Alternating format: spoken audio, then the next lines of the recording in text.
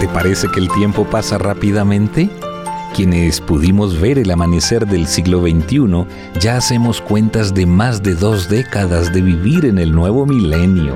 Nos parece que el día de nuestra graduación del colegio secundario, del curso universitario, de nuestra boda, del nacimiento de nuestros hijos, es como si hubiese sido ayer. La vida se nos pasa tan rápido que mientras aprendemos a ser jóvenes, ya casi hemos superado esa etapa de la vida. Nos preocupamos ahora para que no nos salgan líneas de expresión en nuestro rostro, que no es otra cosa que las arrugas propias de la edad y que el vocablo esbelto ya no es aplicable a nosotros. Y acudimos a buscar todo lo que sea necesario para tratar de detener las huellas del tiempo en nuestro cuerpo. Así le ocurrió a Juan Ponce de León, explorador y colonizador del Nuevo Mundo, cuando siendo gobernador de la isla de Puerto Rico, salió a buscar la fuente de la eterna juventud.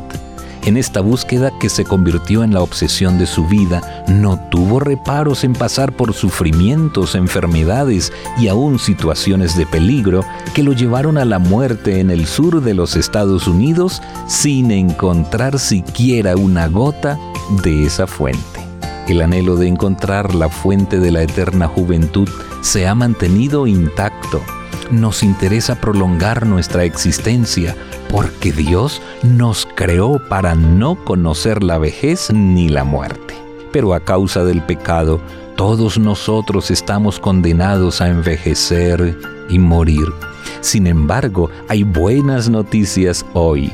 Dios quiere darte eterna juventud. Las Sagradas Escrituras dicen que Jesucristo quitó la muerte y sacó a luz la vida y la inmortalidad por su palabra. Segunda de Timoteo 1:10. Que Dios te ayude para que seas siempre joven. La luz de un nuevo día llega a tus ojos. Conexión Vital te acompaña.